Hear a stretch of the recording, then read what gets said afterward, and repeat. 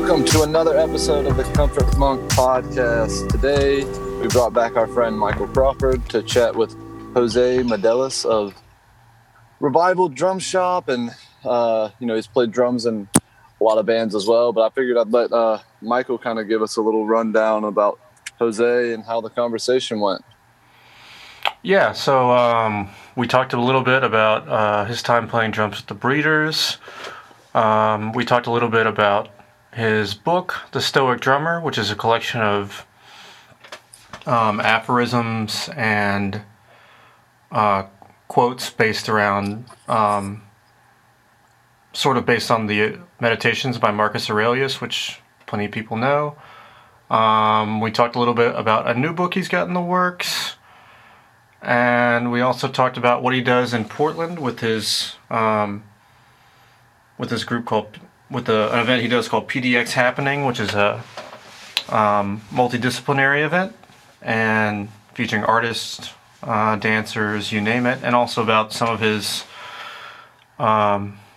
original work as a vibraphonist and composer in his group, the 1939 Ensemble. We had a really good time.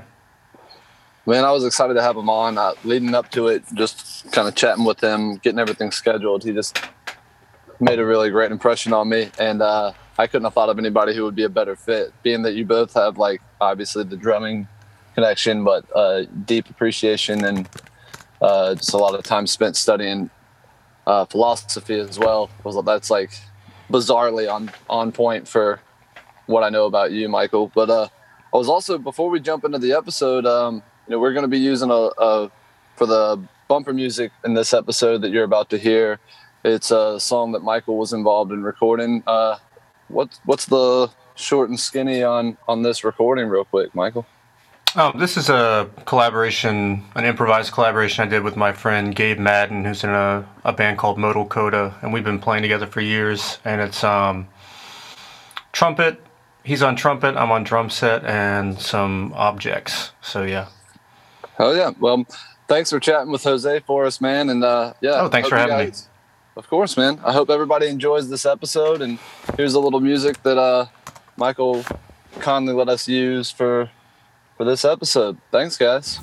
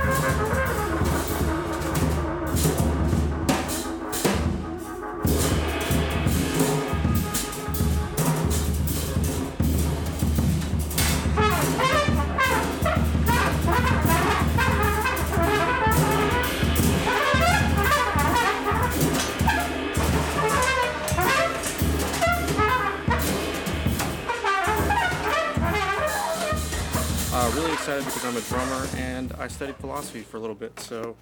Oh, cool. Excited to talk about the book. I know, of course, you're also the owner of Revival, and you guys got hacked recently. So you've had kind of a terrible month, actually. Well, I guess, it's really the way you look at it. This is where, Stoicism, all of my tools, that I use as a compass really comes in handy. So, when it initially happened, it was obviously a bummer, because we had a really strong following of, almost 50,000 people. And I just kind of looked at it as well, no one got hurt, and it's always, it's sometimes a good thing to start over. We weren't our Instagram, we're much more than Instagram. And it was a nice reminder that Instagram, although a powerful tool, is just a tool, and that we could, rebuild it. We have an amazing community. And so, that was really great. And then the really beautiful part of it was, seeing all the support that we got from our community. But ultimately, we got helped out by a drummer that used to live in Portland that now works for Facebook, and he DM'd me. He was a great guy. We got along immensely when he lived here, but he moved to San Francisco, and he DM'd me and said, "I'm going to get your account back. Not like I'm going to try or I'll see what I could do." And we had gotten it back the next day. Oh wow. So, Yeah. so The drumming community is really good. Do you know about the? I assume you know the Tommy Igoe, Dorothea Taylor situation. yeah, Yeah. that brought up several times, with everything. So yeah, I love our community. So I feel fortunate that we've we just kind of got through that, and I just looked at it as a nice reminder and a bump in the road, and we moved on. I have an amazing team at Revival, so and yeah, I knew we would be fine. I mean, it Yeah. was just another thing. So, and uh, I was really moved once again to see the support and love for the shop and uh, for everything. And what was really interesting, like someone had, you know, texted me and said, used the word, my condolences. And I kind of was like, you know what? I really wish people wouldn't put such heaviness on Yeah. something, like, I mean, it's, yeah, was it a distraction for sure? But I mean, we will still be us. You know what I mean? Yeah. So, it was really shocking to see how much weight people put on on uh, on social media, and I think it's dangerous. And also, too, I read a lot, so I don't want to say I'm just aware of how social media can be. So I think that helped. Like I said earlier, having some of the tools to maneuver through just life in general, and that was just another. Oh, okay. And granted, with everything else, like the resilience part of Revival, Hmm. millions of other people has grown strong through the last year, to say the least. Yeah. Um. Yeah. Yeah. We're so stuck in it. You're right. It is a tool. It's a especially important tool. But yeah, I agree. It's kind of a. It's a shame because you guys have been around. How long has the shop been open now? Just over 12 years. 12 years. Yeah. And I kind of well, I guess I found out about. I remember when I was younger, the first ever drum shops that I had heard of were Maxwell's and Forks, Hmm. and it was almost I guess that was early 2000s. So, um, but yeah, and then you guys have had well, you've been doing good things for a while, so you know, just a drop in the bucket, hopefully. And yeah, you got your our friends on Facebook, so I think it's great that we were able to get our account back and just kind of pick up where we left off. So yeah, so that was a nice end to that story. That we were able to get our account back up and running, and got all of our followers back, and yeah, it was pretty cool. So well, cool. Um, do you mind if I don't want to be too biographical, but would you mind just giving me, and I guess the listeners too, um, a sort of storyline of how you went from, I guess, getting started in drumming to being a shop owner and an author, along with still a drummer, of course, too. But yeah, um, and I yeah. can Let ask me. you some, more pointed questions, I guess. But I'm curious. Yeah, sure. Um, well, I've always been a drummer since fourth grade. I've always loved drums, lived and breathed drums. So when I graduated high school, I moved to Chicago, and before Chicago, I lived in a small town. It along the Illinois River called LaSalle. Mm-hmm. So after I graduated, I moved to Chicago, played in bands in Chicago, and then one of the bands relocated to Southern California, and I played in bands in Southern California, and then I moved to Portland. I wanted to get out of touring and be a present father and husband, and that's when I opened up Revival. So I know that's kind of the quick story. That's the elevator story, but much how it worked. So, and a lot happened between when I left LaSalle, obviously, until present day. So, like you said, I love that I've been a drummer the whole time, and the drums and drumming has been the thread that's definitely kept my life, together. So, and everything that I've done, that's been everything, really is because of music. It's how I met my wife. So, and it's always been there, which has been really great. So, yeah, it's a tough one because it's like just like every drummer, I played in bands and I went on auditions, and I just feel like I've been very fortunate to have made a living playing drums as long as I did, and had that kind of constitution to say, okay, I think I'm done touring. I'm gonna stay home, and so all I've known is drums.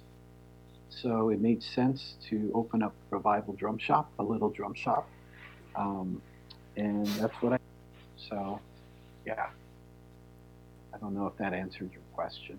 So Um, there's so much in there that I don't even know how to touch upon as far as like playing, in all the different scenarios that I've played in and all that. So well, how'd you get to when did the book idea start? I guess in all of this.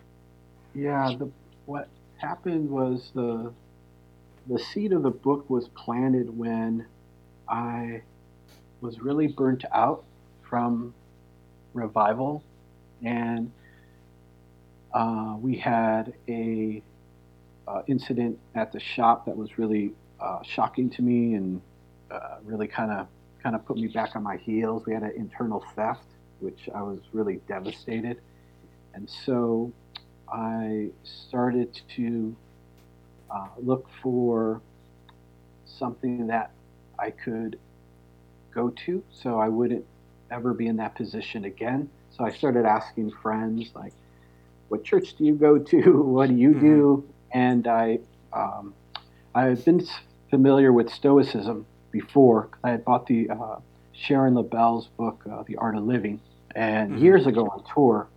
And then a friend of mine, Damien Nidetcher, reminded me about it. And then eventually I kind of circled back and rediscovered Stoicism. So once I started applying Stoicism to my daily life and using it as a compass and a practice, I started to apply that to my musical situation. And it really enhanced it. It made me a more present and happy drummer also.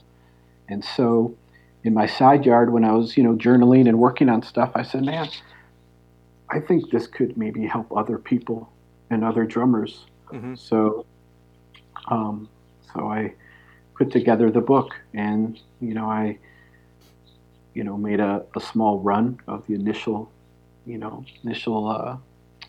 pressing, of 500, and it sold out in like 2 weeks when I released it. So, Well, yeah. Do and it's another. yeah, thank you. Yeah, it's resonated with.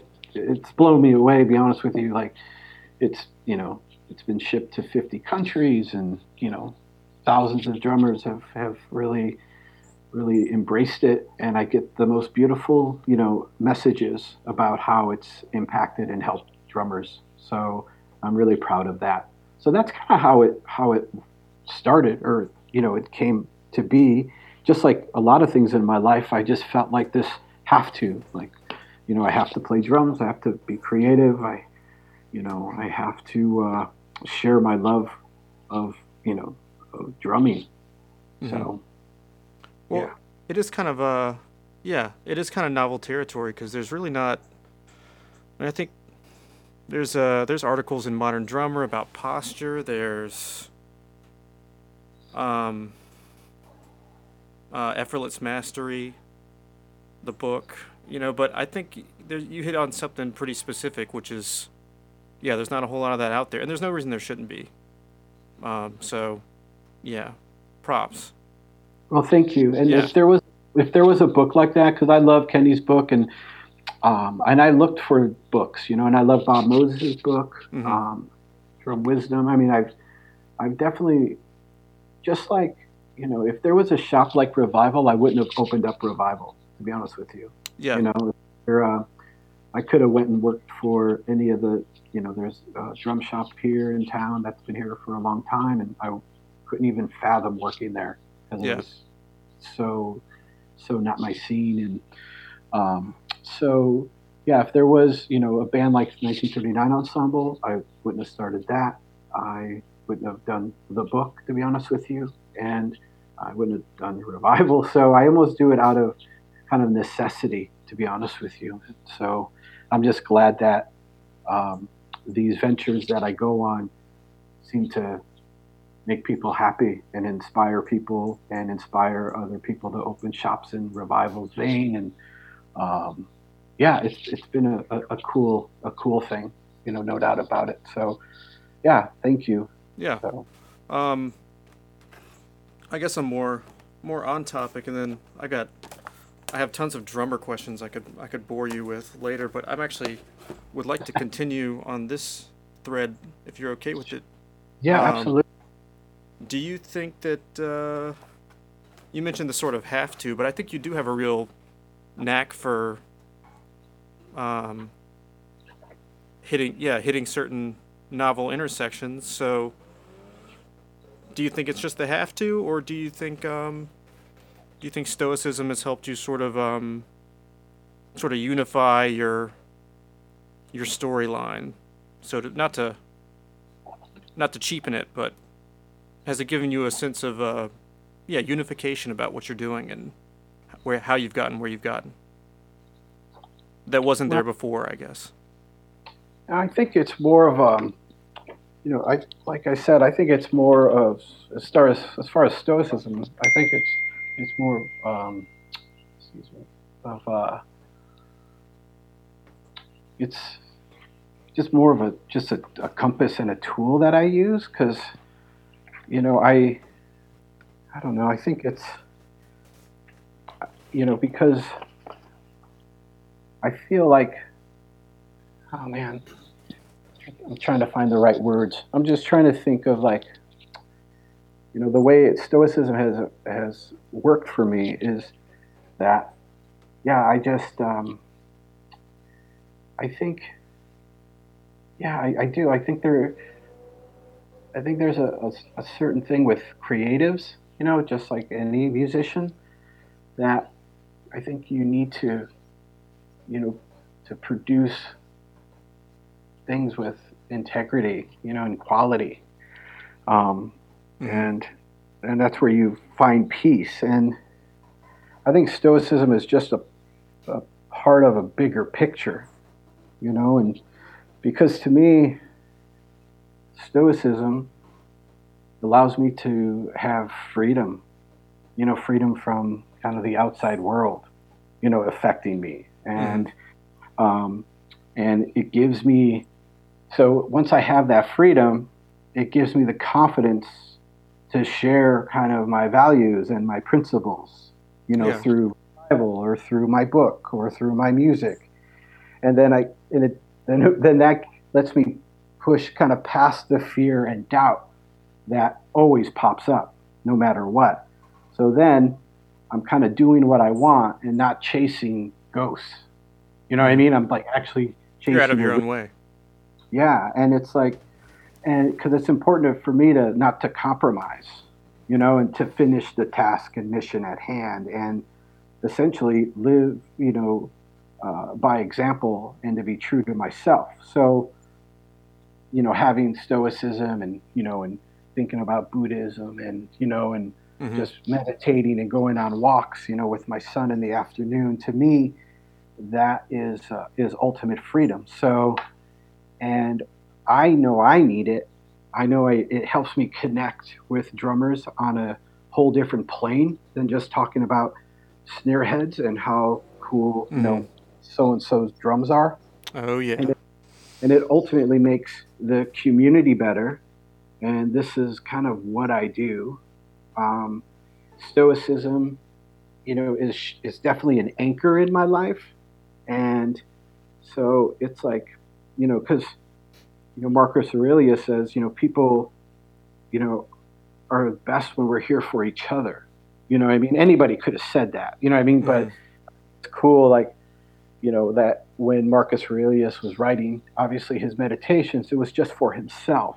What I mean? It's like you feel like almost very like a warrior looking into someone so personal when no one else was really supposed to read this stuff, and to hear someone who's the most powerful person in the world, saying these things, and it just really resonated with me. So Yeah, it's very intimate work for all the reasons you mentioned. Yeah. yeah, I just started reading John Cornell's diary and book. He's such a great artist, and it's very odd. What I mean? Where I'm like, I don't know if I should be reading this. This is a letter to, and this is a letter to Robert Motherwell. What I mean? Like, Oh wow. this, Yeah. it's just like these wow, and I read JFK's letters also. What I mean? It's like this very amazing to see a peek behind kind of the curtain. So I think it's fortunate that we have like books like this out there. So I don't know if I answered it, but I No, also I know that's good. Yeah. it helps me focus on the deep work, and that's why I think things that I do, fortunately resonate with people, and yeah, sometimes it just things work out, and because I'm just trying to live right, you know what I mean, and I don't know, just live by my values, being a good father, being a good husband, good friend, good business, owner, you want to call it that, good musician. So, yeah, Yeah. No. You mentioned the Buddhism overlap, which is, I guess, the other part.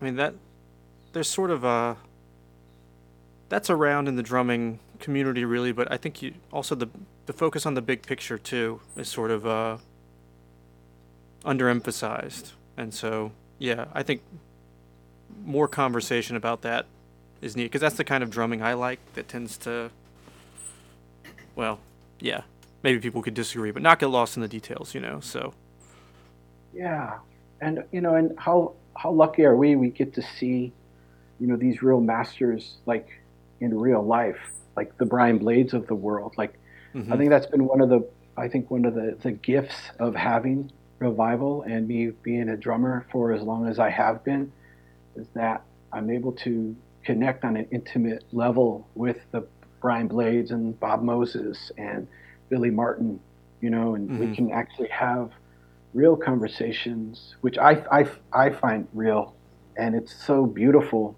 And when you see, Brian Blade play, you see that magic, and I think that's what I would think everyone is striving for, and that's why I would hope that the Stoic Drummer and my next book just really, I don't know, just kind of uh, really nurtures that inner drummer sanctuary where you can feel that when you're by yourself in your practice room or if you're in front of 20 people or 20,000 people.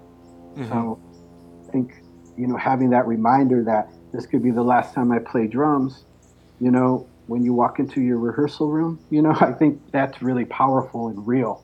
So it just changes, and that's what I love about watching Bob Moses, or I had the privilege to see Milford Graves play. That brought me to tears hmm because it was so real and intense, and with all the distractions of the world, you owe it to yourself to be that present when you play and when you do something, because you are your work. You are your drumming, if that makes sense. Hmm. So um, that's how I feel about it.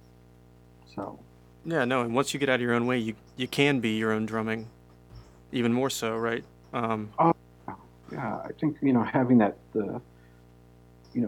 that self, that awareness. That's the I think the big one personally. Is having that awareness, which is super exciting.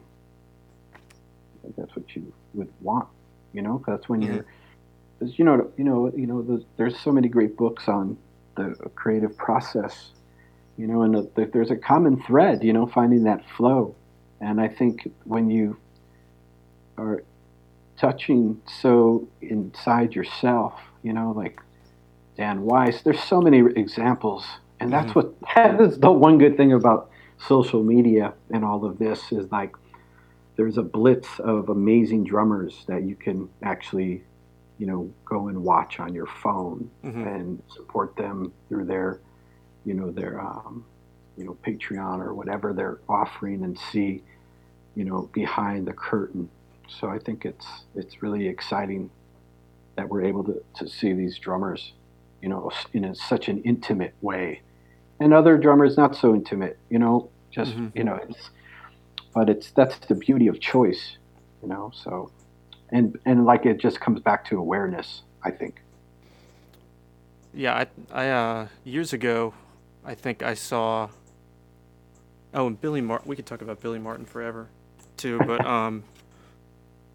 yeah, I remember when I saw that he did the pref or the foreword, and I just thought, man, I saw Billy Martin. I happened to see. Well, I guess eventually I saw him, but he was the first person I saw with a table full of stuff. I guess you want is what I saw it as then. Um, he stood up and he played items I had never seen before. I think I was 22. Um, yeah, and then now I can just tell people, hey, you don't have to see Billy Martin, but check out Billy. You can see Billy Martin's creative process in real time, which is amazing. But trying to communicate that he could capture a room with a table full of objects is hard to do. You know, Mm, it was sort of like a myth. You know, like my absolutely. this guy's telling us about some guy with a table full of stuff. And look at Billy being an amazing example of who he is.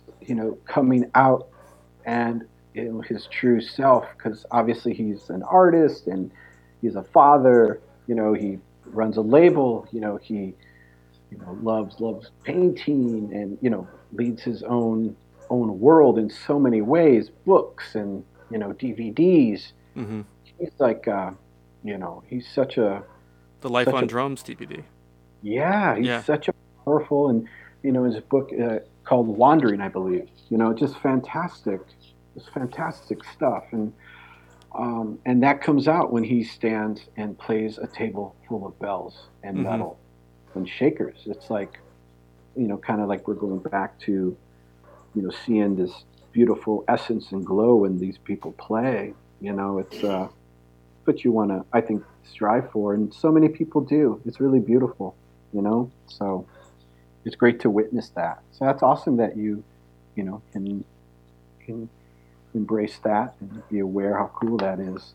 So that's awesome. Yeah. There's just something about that immediacy. That and it's hard. How do you tell people about that? You know, I Mm. think you've done a good job again on the book. Um, you've got we're getting closer to sort of how do we cultivate the immediacy, not the paradiddles or the Mhm. or changing the drum heads or finding the right superphonic or whatever. But yeah, so Yeah, and that's it right there. I think it's um, I think everybody wants to strive what's beyond the drum also, and obviously having your tool that inspires you from your drumsticks to your drum head to your snare drum. Those are all part of the grander picture. but it really starts with yourself, and being inspired by yourself, and and showing up and playing every day, no matter what, and being dedicated to your joy, of drumming. I think that's really beautiful, and that's all it is. It's just, I think with the Stoic Drummer in my next book, I just want to continue to have the drummer feel empowered, and where they really don't need anybody else. Obviously you do, but Hmm. ultimately, if you just, I don't know, just continue just to nurture your core, and celebrate and engage with your inner drumming sanctuary. I mean, yeah, how you can't be denied, because when you're, I think, a happy drummer, I know for me, and I only speak for myself, and I know when I'm a happy drummer, I feel like I'm a happy person, happier person, and more, I don't know, just more full of love when I leave the room, and Hmm. I did it for myself, and not for Instagram, not for someone else, but I truly just did it for myself, and I love sharing. Don't get me wrong, and I think that's a really important, especially now, is to share what you do, and your loves, and what you need. But ultimately, I think just finding um, that inward strength is crucial. I think now more than ever. So yeah. Yeah. So have you been working on the second book then? Yeah, it's pretty much done. Thanks for asking. Hmm. Yeah, I think it's essentially, um, yeah, probably 98% done. It's at the copy editor right Oh, now, going that is through pretty it, done. Yeah. and so yeah, the artwork is done. The illustrations are finished. Johnny Herndon did the cover and Oh, the awesome. illustration. This is the first time I'm actually talking about it, besides in my little kind of world. Would it So that's exciting. would it be Yeah. prying of me to ask you for a little more about it? Oh yeah, no problem. It's yeah, I could talk about it, of course. It's I think the perfect uh, partner with the Stoic Drummer. Hmm. It's going to be called the Drummer Ethos, and it essentially celebrates the characteristic spirit of our drumming culture. And it's like, how it's manifested in various credence and aspirations, and so I essentially uh, went and worked on essays for it, and of course pulled quotes, not Hmm. only from Stoicism, but also from other philosophers, and drummers, of course, forward-thinking drummers, and musicians, and other creatives in general. And I reached out to a lot of peers, uh, and got contributions from them, and those like include like Brendan Canty from Fugazi, Pete Thomas from Elvis Costello, Nels Klein, Hmm. um, Ellison Miller. So yeah, it's a 200 plus page, ode to drummers. It's like Hmm. it's like the Stoic Drummer, but with even more insights. And I'm super excited about it. It's going to come out, as of right now. I'm shooting for spring of this year. And yeah, yeah, thank you. Hmm. Tinker Hatfield. I don't know if you're familiar with him, but he Mm. essentially helped save Nike, and he's an iconic shoe designer. And he lives in Portland, and he wrote the foreword. Oh, So that's cool.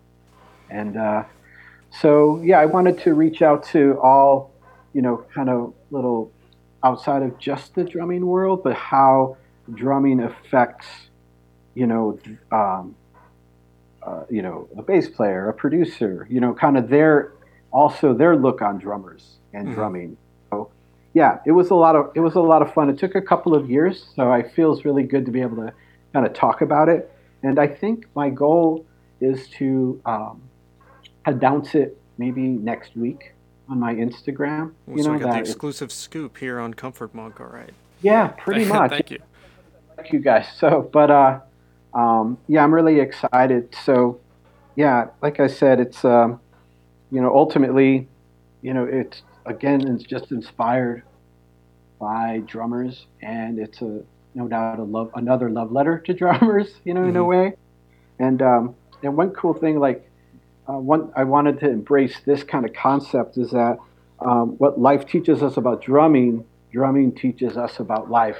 So I just really wanted to draw those parallels, and I hope I did with the new book. So we'll see. I hope people enjoy it, and yeah, but it feels really good, and it makes me really really happy that I uh, had the time and the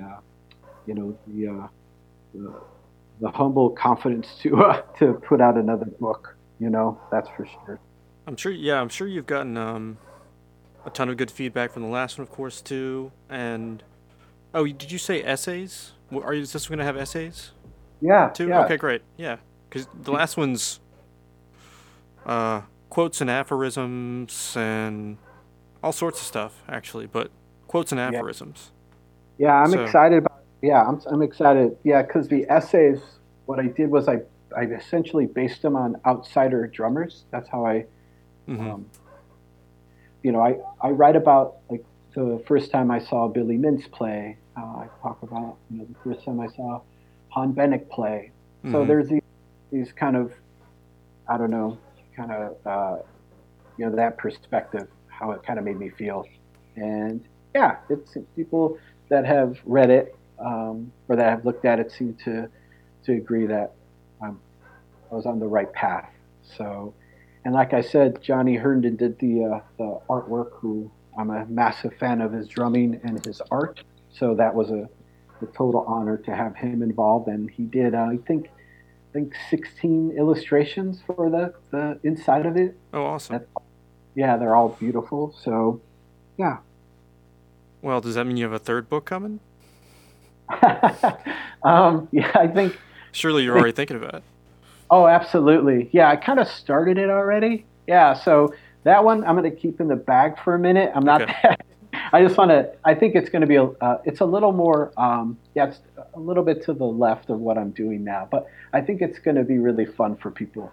Once and hopefully that'll come out by the end of the year. That'll be fun to have. I don't want to put too much in front of me. So, but yeah, yeah. Thank you for asking about that, and wow, it Yeah. actually feels cool to talk about it. You know what I mean? I feel like it's been such you know, um, a beautiful journey, and I feel fortunate that I'm able to do it again. So, yeah, thank you for asking. Oh, yeah. Was it mostly done before last March, or did it kind of pick up after everything? Yeah, it definitely picked up, no doubt about it. So, which was, like I said, another gift to show up every day and work on it. And yeah, it was.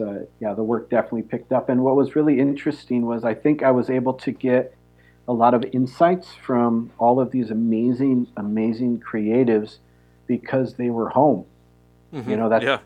for like and I would hope that they would have responded anyway, but but I think I Doesn't was hurt. really yeah, I think I was really fortunate to have been able to have people have the time to sit down and and really kind of answer the questions that I asked them and really come from a place of truth.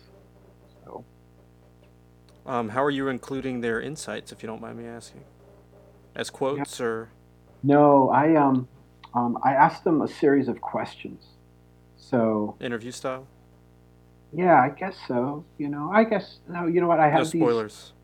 no spoilers, but yeah, it's just great. I asked some questions and I got their perspective, and their perspectives obviously are all over the place. Because there's so many Mm-hmm. uh, different um, walks of life that I have asked, like bass players and guitar players and producers and engineers, and obviously a ton of drummers. So yeah, it was. I think it's going to be a really good read. I think for people, and it's very and done in the same vein as the Stoic Drummer, where you can pick it up and open up any page, and it will give you something to I think really really chew on. So, um, and I love that. everyone involved with my kind of my book team are drummers. So from my graphics person, from my editors, from obviously my art people, it's pretty great. The only people that aren't drummers are the actual manufacturers, but everyone else are drummers. So I'm really really proud of that. Yeah, So see, look at that. Drummers are just helping each other all over the place. oh yeah, yeah for sure. And and considering like at one point in my life when I lived in LaSalle, my dad would take me bean walking in the fields with him, and to be able to, have kind of live this deliberate life that I have now is pretty awesome. So I feel really fortunate. Yeah. So Well, awesome. Yeah. Um, I could ask you about drums forever. How much time do you have? Or yeah, um, let's talk drums. I didn't want to. No, it's funny. I'm sorry to interrupt, but very seldom when I do these interviews, people don't ask me about what it was like to play with the Breeders. They don't ask me like what it was like to play with Oh, Joey we got to Lynn. do all that. No, they don't ask me. Like we kind of dive into the book and like that whole beautiful thing, and I have no problems with that. And it's just really, and I just find it really fascinating, and it's so beautiful that people want to talk about that aspect of drumming. More, Hmm. which I think is really cool. And yeah, but I can totally talk about all of that stuff Uh, and talk about drums all day. So yeah, man, okay, let's you're already good. Then you already asked the first question, which was how was it playing with the Breeders? it was Because I've it seen was Loud, Quiet, Loud, but other than yeah that, I just know rumors. And of course, you don't yeah. have to spill the tea or anything. But Right. Well, let me tell you, it was such a privilege to play, with Kim and Kelly hmm and Rich and Mondo. It was, yeah, it was absolute privilege, and I was pretty young when I started playing with the Breeders. you played with them for a while before you did that record, right? Yeah, I Yeah. played.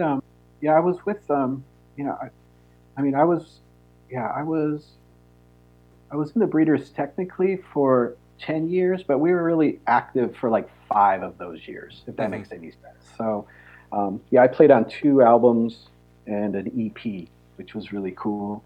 And but to answer your question, what it was like to play with the Breeders, it was challenging at times, but also um, one of the coolest experiences of my life because Kim is such a warrior.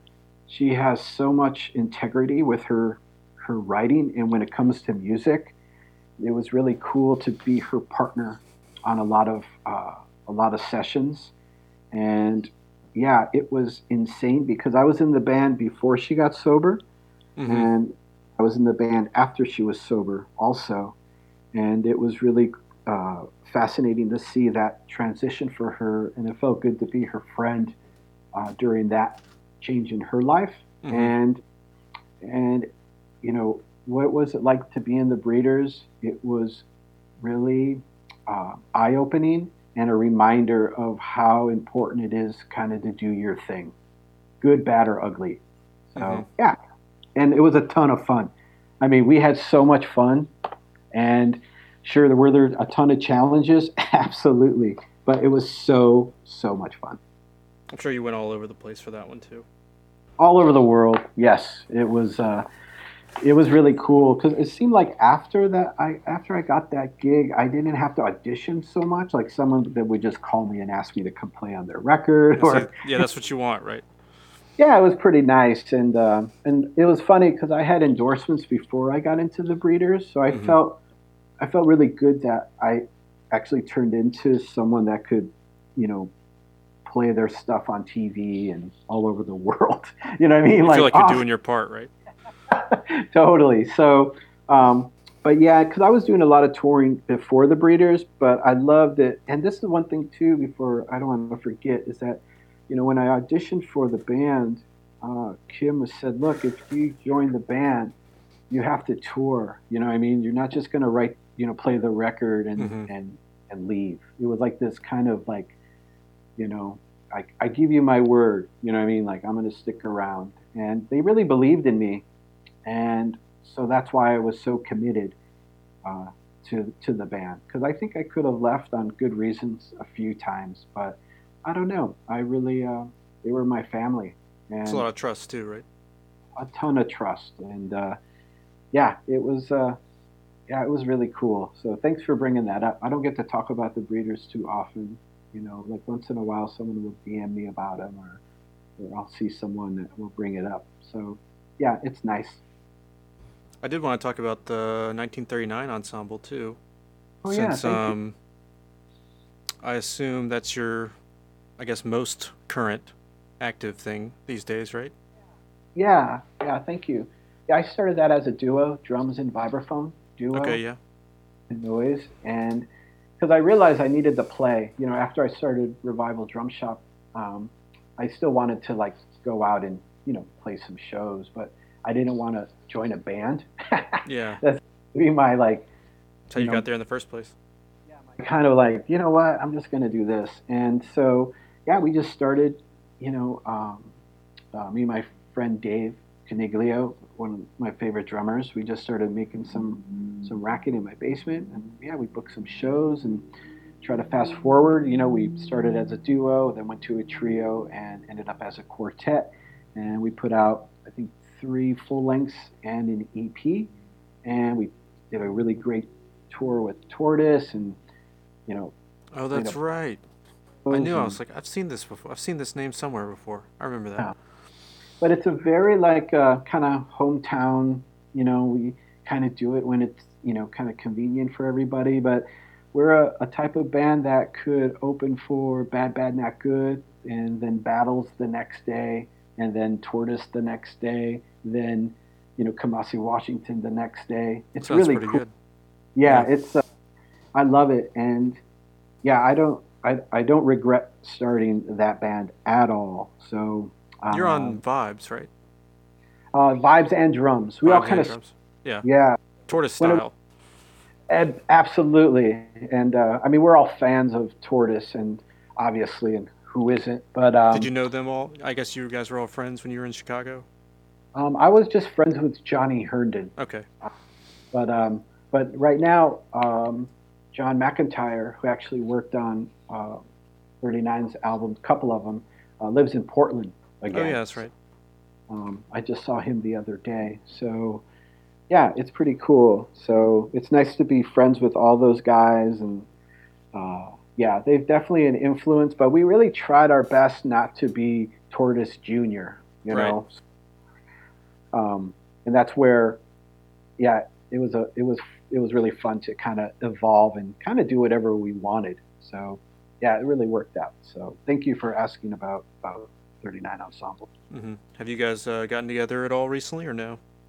No, it's really a drag because before this hit, we took a little break because my trumpet player started opened a food cart. Dave had his third baby. Mm-hmm.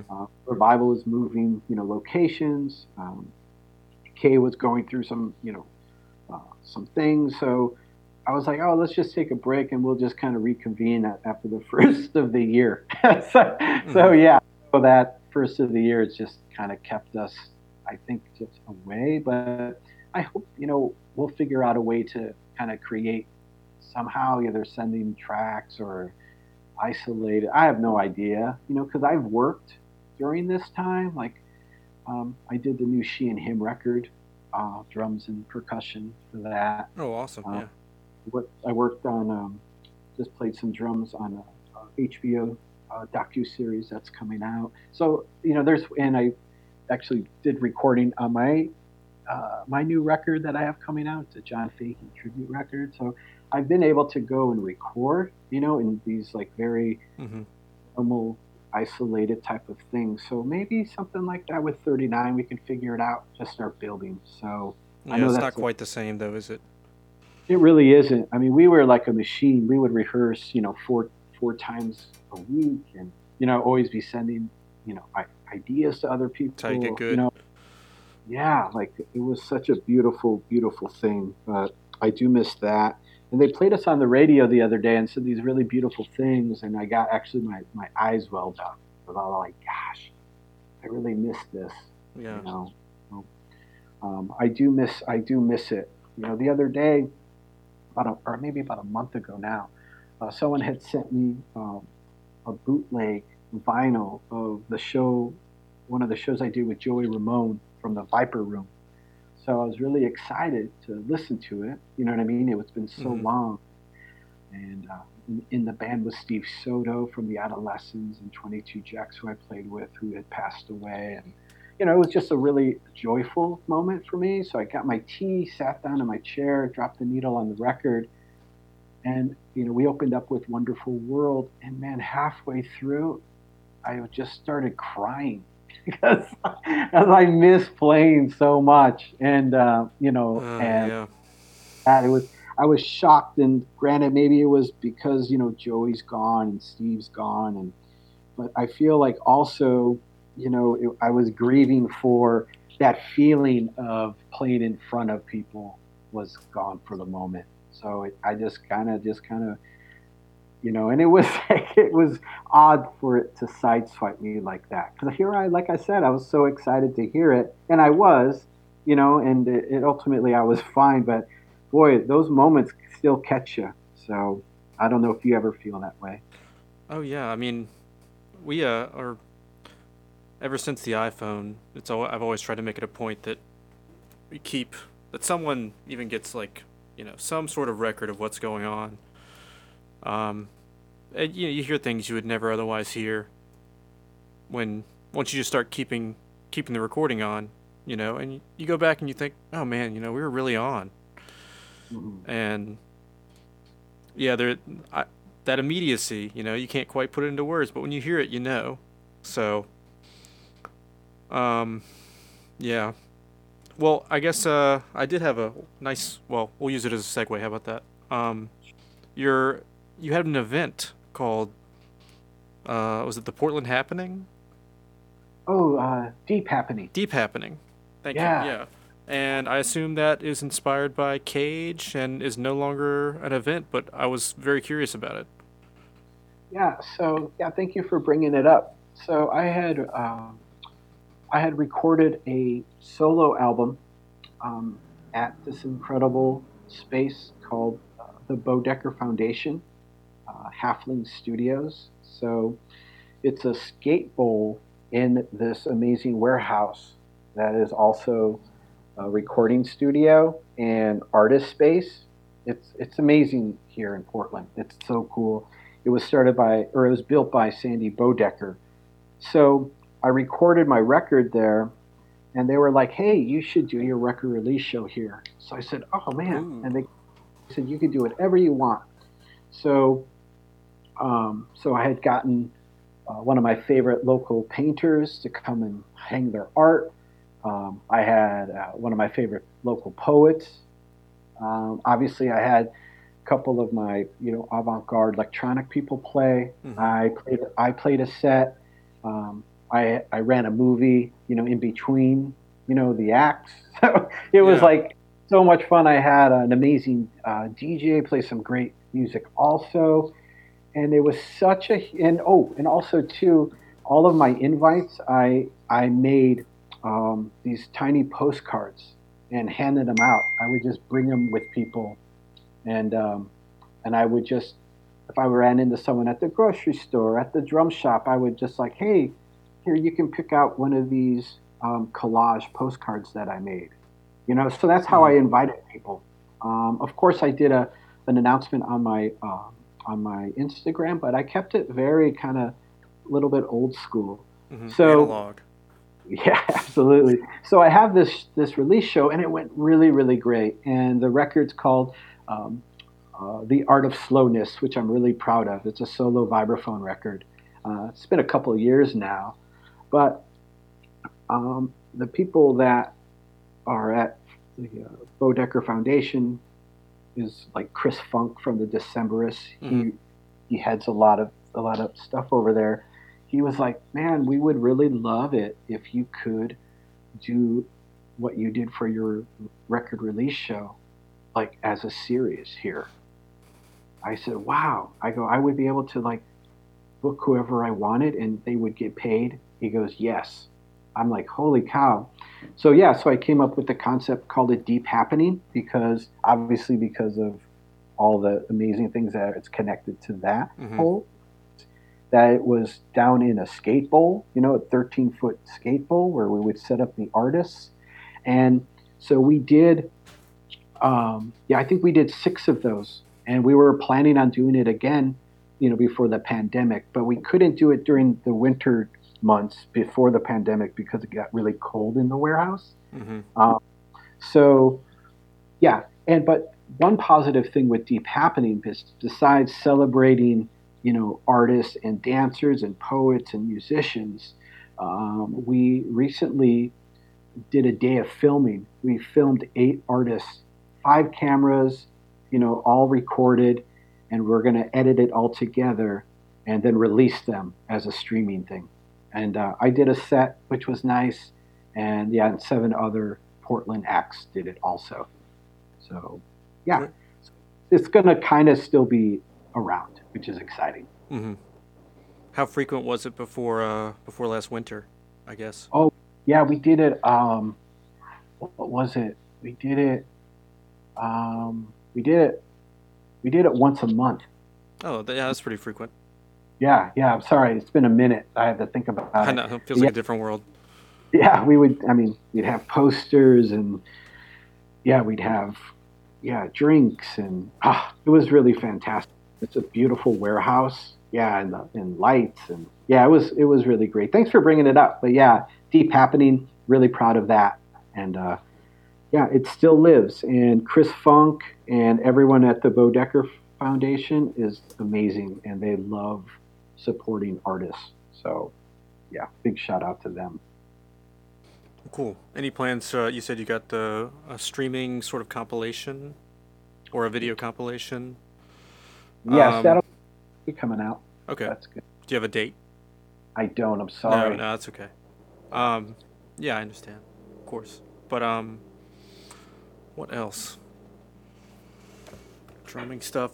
That's yeah, that's so cool. I wish that was. I mean, I wish that was a thing in every city in America. Yeah. And how fortunate am I that I get to do these things and keep doing them?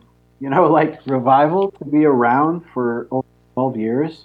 And remember we would have art shows at Revival, that we would have, shows all the time in Revival. It's so cool. And able to write a book, and put out another book and make music that you really want to make and work with artists that you really want to work with. I feel just so fortunate, that I'm able to kind of live in this semi outsider artist world and be rewarded, for just kind of standing my ground. And yeah, it's kind of crazy. So, but Deep Happening is another another thing where I'm all, holy cow, wow, this is cool. And, Well, you're the glue here in this case, actually. yeah, it's really nice. So yeah, it just feels good because no one has to do anything, to be honest with you. You know what I mean? They don't have to. Um, I don't know. They don't have to encourage that. But yeah, what's nice about that? It's creating with substance. I think is huge. Does that make sense? Yeah, absolutely. I wanted to talk. Well, not talk about your library necessarily, but your library that we're not looking at anymore. Um, a couple of you mentioned the Bob Moses. We talked about Kenny Werner, Effortless Mastery. I was wondering if you had a few more or maybe things that meant a lot when they hit you in terms of books Oh yeah, I think for drummers and yeah, more avant-garde minded musicians, yeah, I think outsider. yeah, I think as far as I mean the music, side of things, it's like I don't know.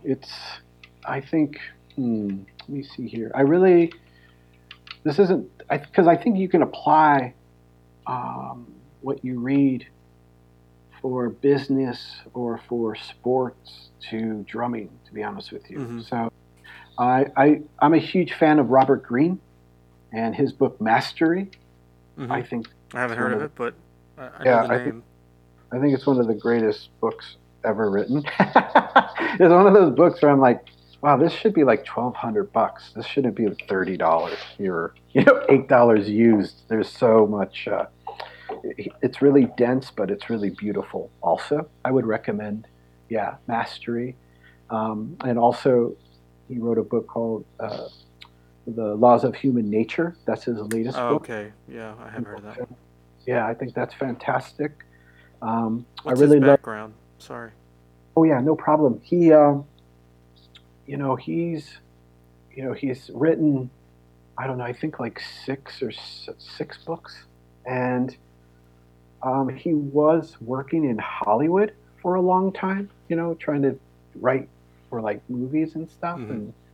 and then he just kind of pivoted and started writing. I forget what his first book is, but he'll write the books of the 48 Laws of Power. That might have been his first book, and once it Okay. came, it like they banned it in prisons and stuff. Like it's really, and so then he wrote like the Art of Seduction, the Laws of War. I think is there. I think just yeah, all this like amazing, really intense, beautiful writing. So yeah, definitely check him out. He's amazing. Um, I really love Ray Dalio, Principles. That's a beautiful book. I think that's a really good read for people. Um, about life and work. I think you can apply a lot of his aspects to music and how you approach drums, in a way. Hmm. I just finished The Practice by Seth Godin. That's fantastic. I really love that book. And then, of course, Deep Work by Cal Newport. I highly recommend that one. I don't know if you read that, but Mm-mm. that's pretty great. Um, Stephen Pressfield, The War of Art. Have Yep. you read that? Yeah, Yep. that's It's on fantastic. the on my list. Yeah. Yeah, that's really great. And then, of course, Obstacle is the Way and Ego is the Enemy by Ryan Holiday. Um, he's a really interesting writer, to say the least, that celebrates Stoicism and yeah. And I just finished also another one. I love reading, so I just read How to Think Like a Roman Emperor by Donald Robertson. That's a really great book. I really enjoyed that one. And then oh yeah, then the Courage to Create. I think that's a Hmm. huge one by Rollo May. I don't know if you're familiar with Hmm. Rollo May. Um, he's uh, he's slowly becoming one of my favorites. Also, just started digging into him. So I know it's a long-winded question, but I just love No, those it. are all great. Yeah. And Some of them I do know, some of them I don't, and this isn't all for me either. yeah, that's great. And then oh yeah, the excuse me, I really am a huge fan of Krishnamurti. And his Hmm. if you're going to pick up one of his books, I would get the Book of Life.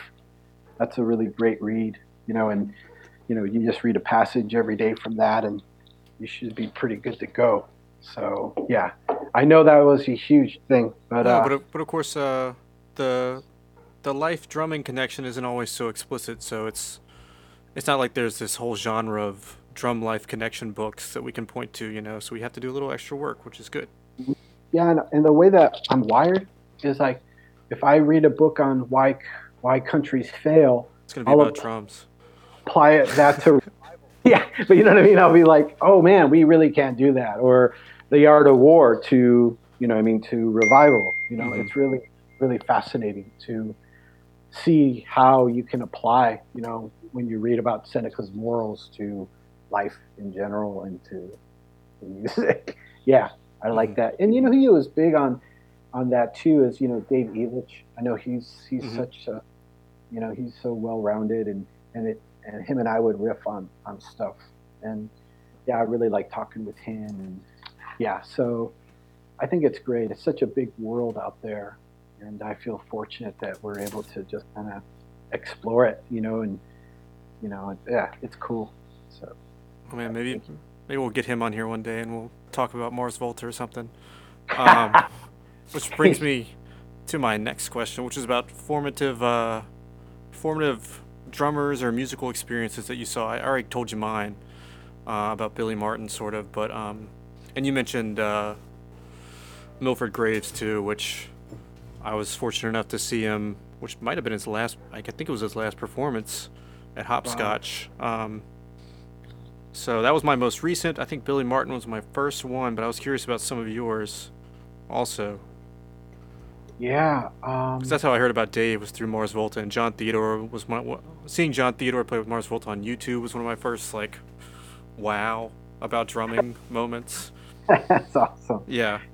I think one of my first wow moments was when I was playing at uh, a bar in LaSalle, Illinois called the Ninth Street Pub. And this was when I was in high school. I was probably a sophomore. Mm-hmm.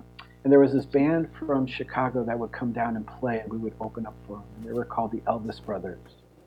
And the drummer of the band was called Brad Elvis. His real name is Brad Stakely. And he was like Keith Moon on a four-piece kit. He played vintage drums. I'd never seen anybody play like that. Mm-hmm. And he was probably my first wow moment of like, oh my God, this is amazing. Like, I mean, I've never seen anything like it. He was like Gene Krupa meets Clem Burke, meets Keith Moon. It was the coolest. And we became friends. And when I asked him about like, oh my God, like he's why I started playing vintage drums was because, and I bought a Slingerland kit because he had a Slingerland.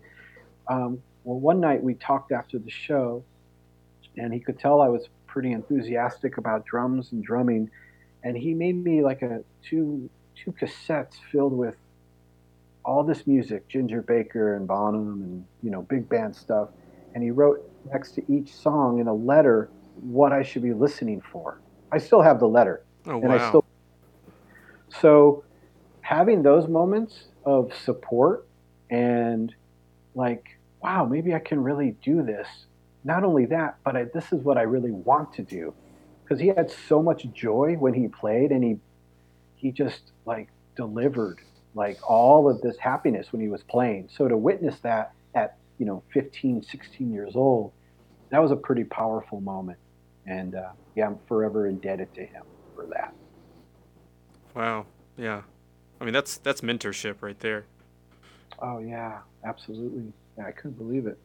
So yeah, he's great. He still lives in the Chicagoland area, and yeah, that's awesome. So yeah, and as far as like, I mean, I've been so fortunate to have literally the titans of drumming come into revival, Mm-hmm. like Bernard Purdy and Han Benick, and I mean, it just goes obviously Brian, like I mentioned, and Danny Carey and John Theodore. It just goes on and on. So I have so many great moments. It's just I feel super super fortunate, to and Billy and Cindy Blackman. We've literally had like the coolest drummers not only come to revival but play. Yeah, it's a absolute dream. So yeah, and also before I moved to Portland. And before I got into the Breeders, when I was in Los Angeles, I was working at the Pro Drum Shop in Hollywood, Mm-hmm. which is an institution, family Mm-hmm. ran and operated since 1959. So, I would go pick up Elvin Jones and bring him to the shop, and Oh you know, wow.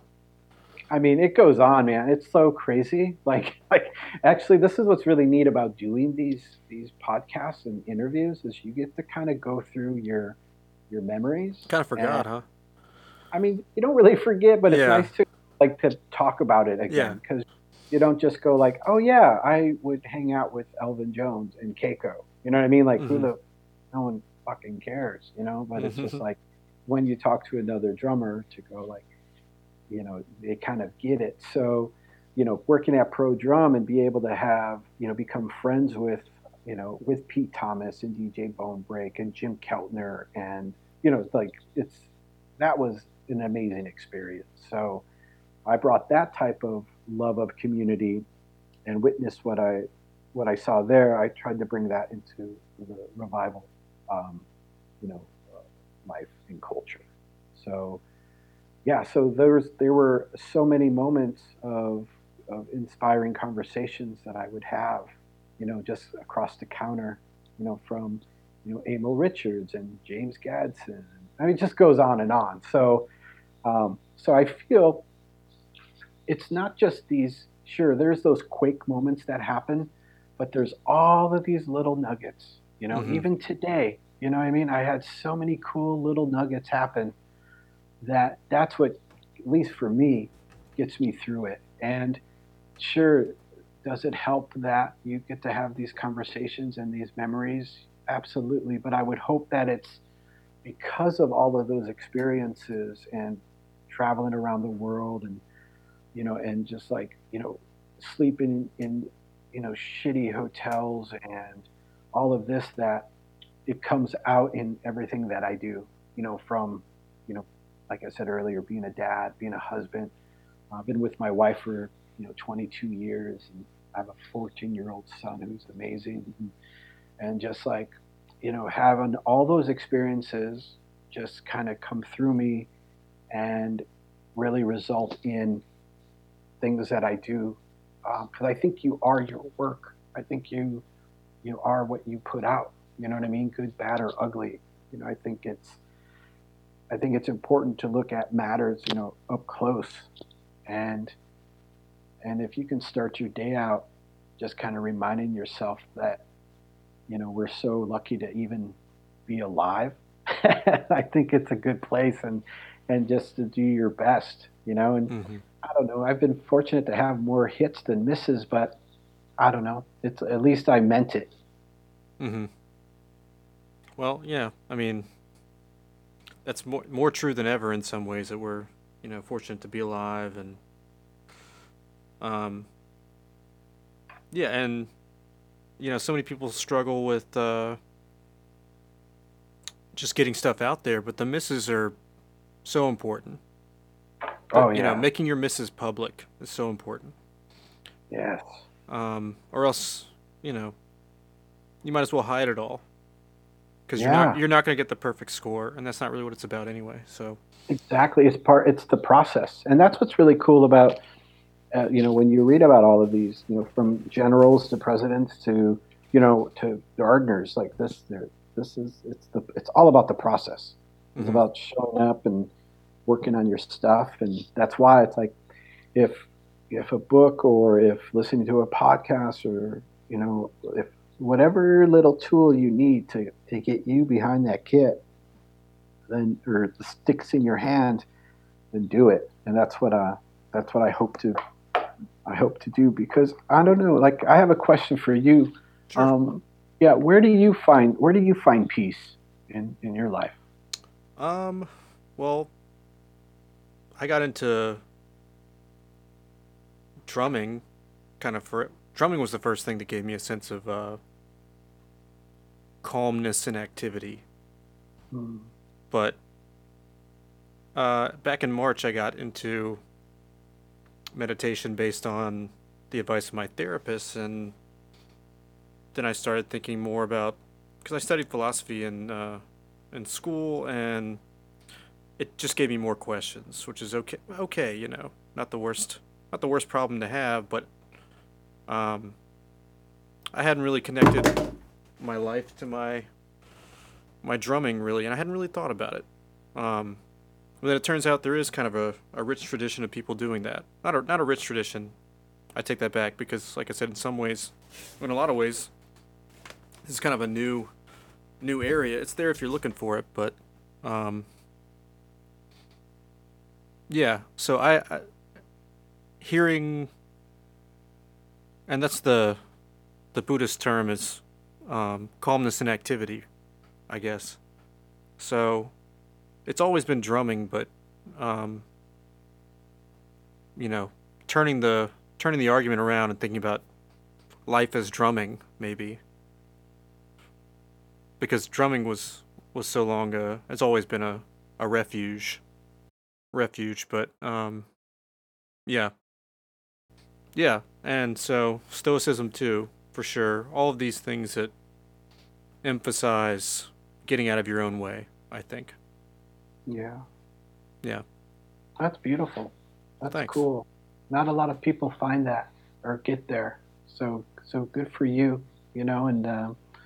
And I love that you're able to talk with someone to help get you there, and that, yeah, it's a nice reminder to know that we're not alone, in this, that, everyone is struggling, kind of like what Mark Manson says, like, you just got to figure out what's worth struggling for, So, and that's beautiful. Good for you. That was nice.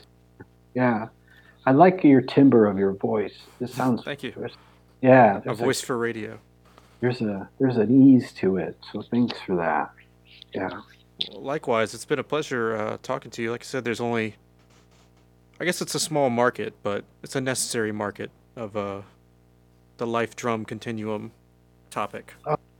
I really enjoy it. I'll have one more little story, then I'll leave you alone. But please. I mentioned Ryan Holiday earlier. He's an amazing writer. He's sold millions of books, and when I was talking to him about my new book, he said, "Oh man, you should open it up to to musicians, like to every musician." And I said, I thought about it for a millisecond, but I really love my drumming community. I really love. I love that I get to serve this community that's been so wonderful to me. I feel like in all of my endeavors, It really is special. I just want to kind of stay there. And I think he really liked that I wasn't like going for the gold per se. That I'm cool with bronze. I have no problems with that because